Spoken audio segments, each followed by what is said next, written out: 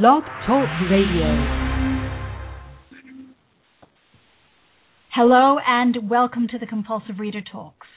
I'm Magdalena Ball, and today's guest is the author of 6 books and 1 spoken word publication, award-winning photographer, journalist, editor, essayist, novelist, and novellaist, Stephen Scourfield. Welcome. Thank you very much.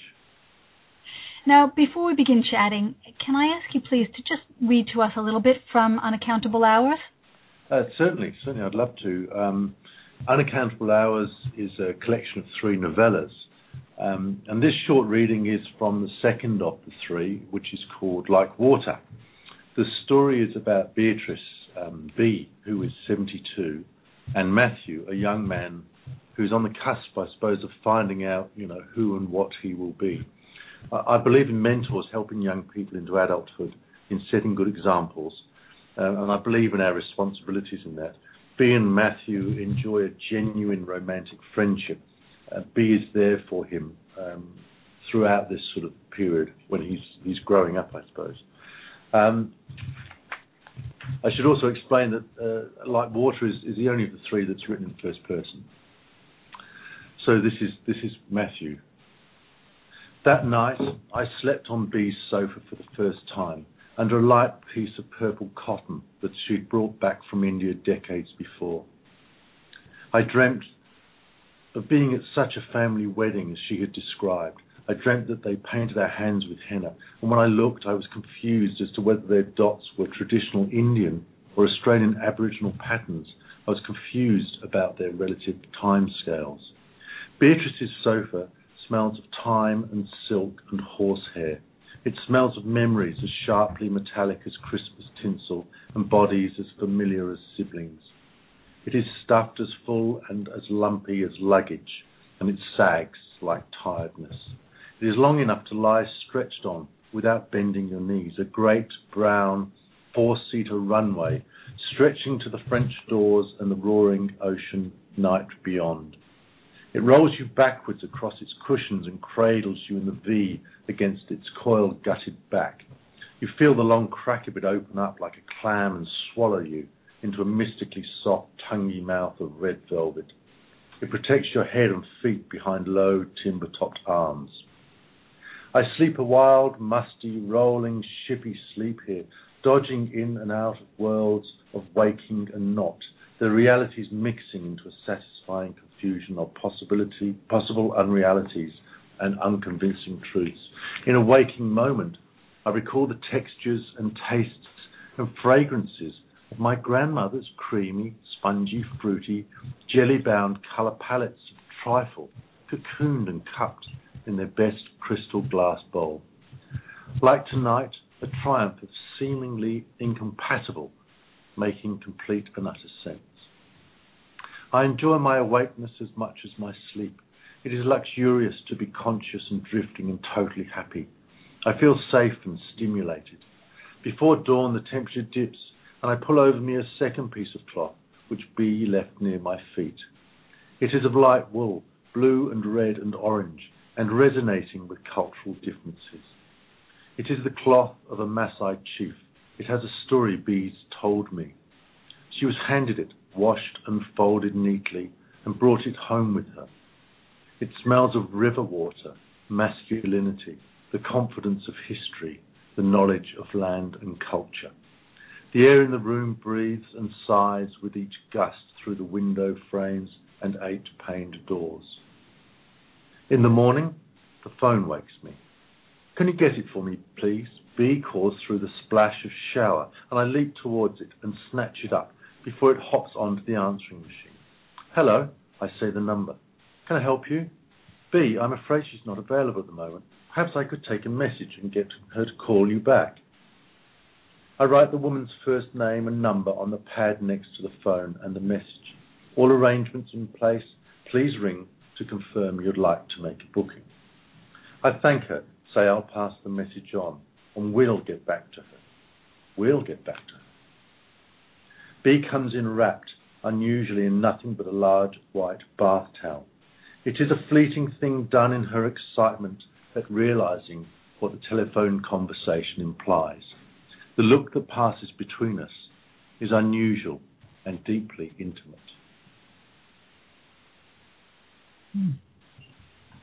Thank you for that. And let's talk a little bit about Bea and Matthew, because the relationship is a fascinating one in many ways. Certainly it scandalizes the neighbor, Mrs. S. It does. And, I mean, it is an innocent love, you know. I mean, it is a love between them. And, you know, there's a lesson in that, in how we judge things, I suppose. As I say, I think it was interesting to me to have... I'm very interested in the whole mentoring up here. It was interesting to have her as a woman mentoring Matthew, I suppose. Yes, and in a way she's also healing him, isn't she? I mean, in some ways he comes to her with problems, with hurt, you know, broken in a way. And she provides a kind of connection, doesn't she? She calls to mind in a way that might be unhealthy, but it isn't. You know, his own past, his own history, his own family. Yes, that's quite true. And you're exactly right that she does heal him. And, you know, and that's partly, I think, just a result of her experience of the world. She's just one of those gorgeous ladies who's had a full life and is still vibrant and still sensual, you know, at her age. And she has all those attractive qualities, you know, which he can see, but she also has this fantastic experience, and I love this idea of being able to pass on the experiences, and I like it between her as a woman and him as a young man who's, as you say, is very torn, and, you know, probably at that stage, you know, his life can go in any direction. You know, he's so torn between here and other places, and between the elegant in him and the rough in him, I suppose. Yes, so she brings the confidence of history. Quite true, yeah. So beautifully put it. Now, the title, Like Water, does that refer to The Secret? Well, yeah, The Secret is, you know, is for me is the river here at night, you know, and The Secret's being not specifically that, but being on the water or being somewhere private, which is actually a very public place, but you can find private spaces, I suppose, and that's the secret. I mean, I travel a lot, but I never feel I'm away because I'm always in the middle of my life, and I'm always sort of in the middle of the secret. I think we need to, as the world gets busier, developing those secret spots within the public regime are quite interesting, you know. But the secret specifically in this story is paddling kayaks on the river at night, which is what I do. So yeah, a lot of it's about that, I must say. And that's the water, I suppose. It's the water, you know, and the opening sequence in this is about being in the water. You know, it's about being underwater, and that's sort of emblematic of where he is in his life as well. You know, he's sort of struggling to find the surface and find oxygen, and the end of the story, you know, refers back to that again. So yes, it's the whole water theme throughout it, and finding, I guess, as a youngster, you know, if we carry on talking about kayaks and rivers, you know, I mean, we all love rapids, you know, we all love being thrown around and the excitement of that, but, you know, perhaps as you get older, you find that deeper, stiller water has its excitements, you know, it has different temperatures at different levels, and that deeper water is probably more interesting as you get older.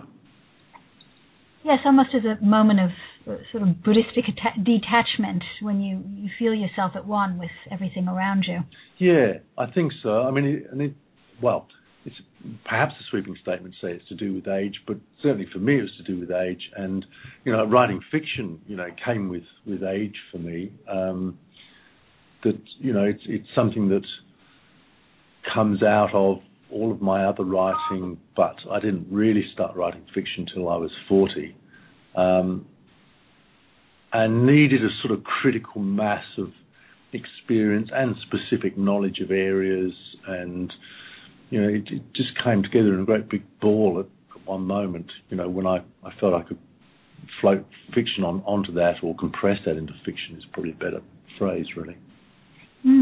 Now, the stories themselves, the three novellas, they seem to me, when I was reading, particularly a second time, to be deliberately, intricately linked. Did you write them as a set, or was that just something that happened serendipitously? No, they are a set. They are a set. Well, I'm so pleased that you feel that and said that. They are a set, and I mean, they are genuinely, for me, they're genuinely three novels that are sort of condensed. It's a bit like cooking, just sort of reducing, that they are reduced into perhaps a more viscous, a more a denser form, but they are connected by service of the landscape, by ethics, by ethical dilemmas, by good people. They're populated by good people, I think, and so yes, they are, and I'm interested to hear your view of the links, but I'm also interested in what you just said about rereading them, because sort of hearing, it's interesting with books, isn't it? You don't know what you've actually done until someone tells you. That's how I feel about it. I'm hearing from readers that they're finding that each of the novellas sort of takes time to read. Perhaps as much time as the full novel would have taken, and that a lot of people are talking about rereading them, reading them twice before they move on to the next one, and considering them more. So it's a kind of a different reaction, interesting sort of more thoughtful and a slower process, and interesting reaction for me to the reading of them. Well, I think when you read a first time, often it's for plot, so and for character. But I think you read in the progression of the story. You've got time's arrow driving you forward, whereas as you go back, you bring the knowledge of what you've already read in the other novellas to rereading the first one, and then you say, oh my goodness, I can see a direct parallel between what happens with this character and what happens with that character. Good. Oh, well, that's good. Thank you. Yes. And one of those parallels, certainly, that struck me instantly was, in Ethical Man, what happens with that character. And I don't want to give anything away, but, in terms of that, and in terms of what happens with the father and the luthier. Well, yes. Ethical dilemmas are something one of my big themes, interests, and certainly. For both of those characters, face traumas, and I think also with, it's important to me that both those characters are men, because, my last novel, which was called Other Country, was very much about men's dilemmas as well.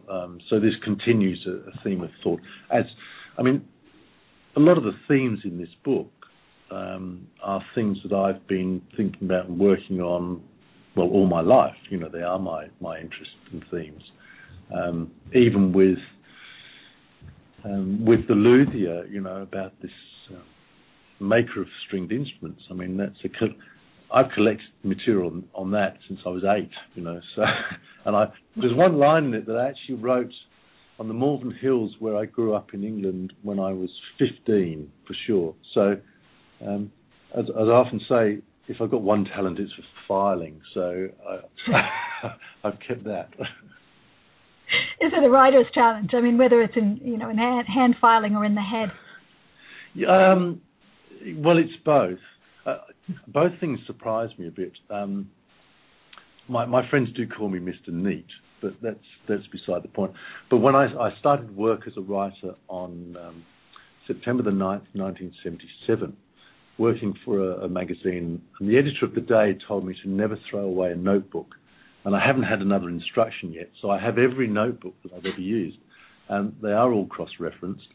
And I must tell you, well, for the luthier, for example, I went back to interviews with great violinists that I did in the 1980s, with luthiers here in Alaska, in the Yukon. A First Nation lady who's making violins in Whitehorse in Yukon, for example, who is also a moose tufter. So I could go back to their words and the list of timbers that they use and, terms that they use. So there's a very specific collection which goes on. But then it does intrigue me, even as the writer, that scenes, I can describe scenes in detail that from a snatch, a little glimpse 25 years ago, it's as clear as day to me. I can't always find the car keys, but I can remember that. So there you are. That's right. Well, that's because your mind is on that rather than the... That's very kind of you. Of course, I've got to protect us all. But you don't actually... Do you craft instruments at all yourself? No, I play instruments, and I've had 3 instruments made for me, which is... So, you have to participate in the process, I should say, of having the instrument made. I'm kind of woodworky, and when I was a young man, I was a bit involved also with wood carving and so on. In fact, I might tell you, because this is how things start to cross over one another. When I was a young man, I had a fantastic mentor, a man called Arthur. I was probably 15, 16. He was a wood carver, and I worked with him, and he introduced me to literature that I'd never heard of, Knut Hamsun, Norwegian writers and so on. And he was just a massively important figure to me. And when the last novel came out, and with all humility, got some notice and won an award and so on, these things, I wrote to him. I wanted to say all this to him, how important it was, his influence on me, and I bundled up some other books I'd done and sent this parcel to him. And I got a letter back saying he didn't remember me. So, which was an interesting thing too. We all live different lives, we all have different importances, I suppose. But certainly woods, timbers, and then for me, particularly with the West Australian landscape, that's all relevant, because West Australia is all about geology. That's the modern resources boom. But also, it's the same landscape. I've been to a place here that they call the Cradle of Life. I've been there with NASA scientists, and this was the original life forms on Earth were created appeared in Western Australia. So the story here is all about geology. The geology, all those minerals find their way into the trees. So it's a landscape that is, displays itself then in these very unusual hardwood trees. So all of that ties in beautifully for me with a story about making instruments, and then the sound, a good luthier, every selection they'll make of timbers is towards a sound. So suddenly you've kind of got from the geology to the landscape displaying itself in sound, which is fascinating to me anyway. And it also brings up what happens in Light Water, where you've got this duality between sort of the European high culture, of which the music in Freeman's life is so much rooted in, and yet the landscape of Western Australia with the timbers that actually form that music. Well, that's right, and once again, it's a generational thing. Living in Australia is, for me, to my mind, I should say, is rather like living with a teenager. We're sort of going through puberty. It's a young country, and there are all sorts of problems with puberty, as we know. Whereas, other countries, and I travel. I travel a lot. It's what I do for my day job, if you like. And older countries, Italy's a good example. And it's an easy counterpoint for me with Australia, because you've got these older complexities, you've got a different sort of or more sophistication in culture and so on. And yet, contrasting with that, and in this story in particular, the luthier, Alton Freeman, is a young Australian first-generation instrument maker, which allows him to be innovative, which is very much the Australian story, And yet, if you look at the great violin-making families houses in Cremona in Italy, which is the sepulchre of violin making. Over 6 or 7 generations, the violins are exactly the same. I mean, when you analyse them, and they have been analysed, not only the dimensions, but obviously the timbers, but even the lacquers, the glues are exactly the same. But somewhere in that, you become moribund. So you have these great violin-making houses then making replicas of great violins because they've lost the ability to be innovative. So those generational issues are very important to me. Once again, just to talk about Other Country, the novel, it was exactly about that. It was about 2 young men trying to break out of this recurring, nasty male family history and breaking out to make new lives for themselves, and they're questioning their abilities to do that. Now, The Luther to me is the same story, in that you just go with the history until eventually you kind of drown in the history, or you make your own decisions and say, well, we're going to make this different. And of course, his daughter, Spit, makes it different again, and yet the same. Yeah, I love Spit. Spit's fun, and she's a violinist, and I've been fortunate to meet and know, terrific, just great violinists, and young violinists, very talented, and to stand next to the most amazing violins and hear them played, within feet of me. And that experience is enormous, and Spit kind of represents all that. I'm also quite interested in, I like being serious. I think being serious is just as valid as being cheerful. And, we're kind of, the modern world, everyone's got to be happy and cheerful all the time. But I'm interested in the sort of modernisation, the contemporary, presentation of a lot of young players and classical music. It's all got to be a bit hip and groovy. And she sort of represents that. I'm not sure. I say I like serious players, and I like it when one of these young, hip, groovy players is suddenly seen for their absolute ability. I think that's a nice moment. Yeah, so she's almost a synthesis, isn't she, of the male and female, too? I mean, she brings in this kind of Earth Mother quality from her mother. Yes. And Freeman's sensitivity and, his very serious nature. Yeah, yes, she does. Yes, that's interesting. Yeah, I think you're right. You've hit something there I didn't realise. It's nice to hear it back, how people find these things here. And then I looked at Milner's ethics, sort of that is almost the other extreme. Yeah. That you take out that female equation. Yeah, poor old Milner. The female perspective, of course, but if you take out that sort of that holistic picture and you take that ethic to the extreme. Yeah, that's quite true. I mean, Milner is a scientist, but he's aware of, I think increasingly we're aware of. We're obviously aware of environmental issues and world issues, but increasingly we're aware of our part in it, and we're constantly reminded of our part in it.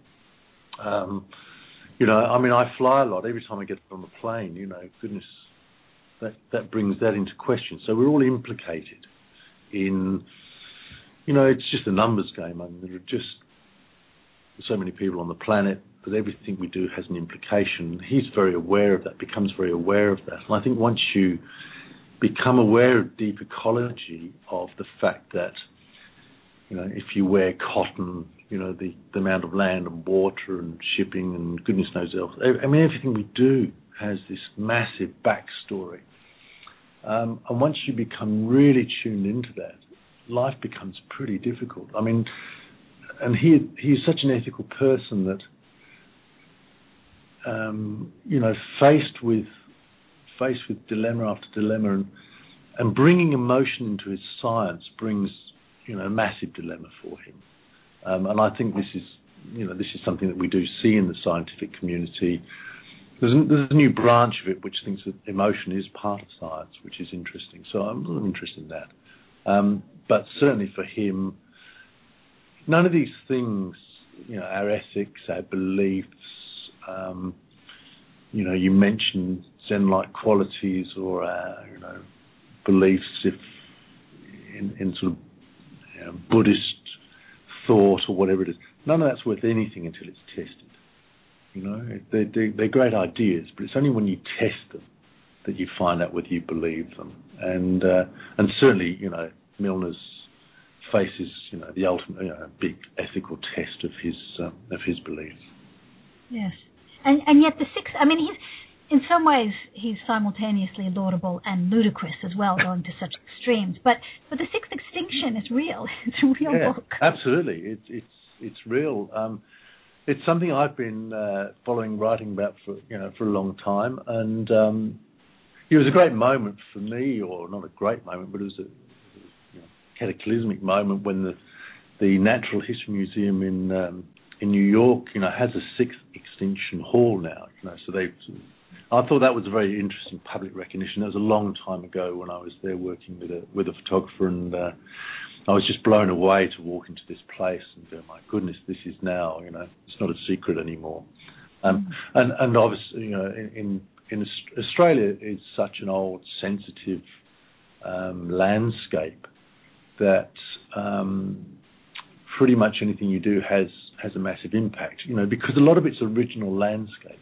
This is a fundamental difference. So if you're, you know, going to turn an arable field in England, which hasn't seen an oak forest for, you know, many, many hundreds of years, if you're going to turn that into a housing estate, that's one thing.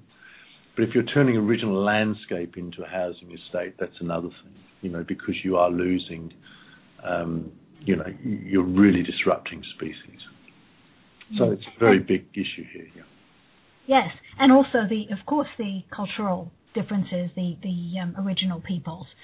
You know, you mentioned the blanket and all of that Matthew Rossi picks up, but also, you know, the Aboriginal settlement that Milner is struggling with as well. And, you know, there's a lot of things going on with the land, isn't there? There is. There's a lot of things going on with the land. I mean, the book, but in our lives. And I mean, there's such time. A lot of the stories about time scales as well. You know, I mean, as like water is, it's about the geological time scale and the human time scale. So, and somewhere in the middle of that is the Aboriginal time scale. You know, as humans, you know, we do think about the last, you know, 2,000 years, obviously 4,000 years, if you want to think about, you know, Egyptian history. But suddenly we're looking at petroglyphs, you know, here that are 50,000 years old, you know. So the landscape here has many timescales, and some of them are pretty confusing. So that's a big issue for me too. But I think that just the presence or our position in the landscape here is unusual because it's such a strong old framework upon which we have contemporary lives. It particularly in Western Australia now, where the resources industry is driving Australia's economy, as we may all know. That the contribution from Western Australia is so enormous for the national economy, it's 30-40%, and this is this original landscape I'm talking about. You know, it's the same thing that I revere as almost as a persona, as an entity. You know, it's the same things we're digging up. I mean, it's hard to explain, but to say that somehow then the fact that people who fly in, fly out and earn lots of money doing that can have all the modern conveniences and pleasures is to do with the fact that, you know, this is where life began. It's just strange thoughts. Yes, and a wonderful contrast with the teenagehood of the people. Yeah, exactly. Yeah. So we're almost out of time, unfortunately. But tell me, are you working on a new book? Can we have a hint? I'm working on a new book. I've almost worked on a new book. It's a book which at the moment we're calling As the River Runs. It's set in the landscape also very heavily. It's a progression of, well, all of these thoughts actually. It is to do with about landscape, environmental issues. It goes into editing on June 1. I've just put 4 very big days into one of the characters there. They're a nice bunch. It surprises me a bit. They're Aboriginal characters. It's set in the Kimberley, and it's a progression really of the ideas in other country and in this book, Unaccountable Hours. So yes, there is another book, and it's not too far away. Wonderful. Well, that's all we have time for today, but thank you so much for joining us. Well, thank you so much. And you can find out more at your website, which is www.stephenskourfield.com. So thank you for joining me today, and don't forget to join us next month when we chat with poet, neuroscientist, and professor of anatomy, Ian Gibbons, who will drop by to talk to us about his new book, Urban Biology. See you then. Bye.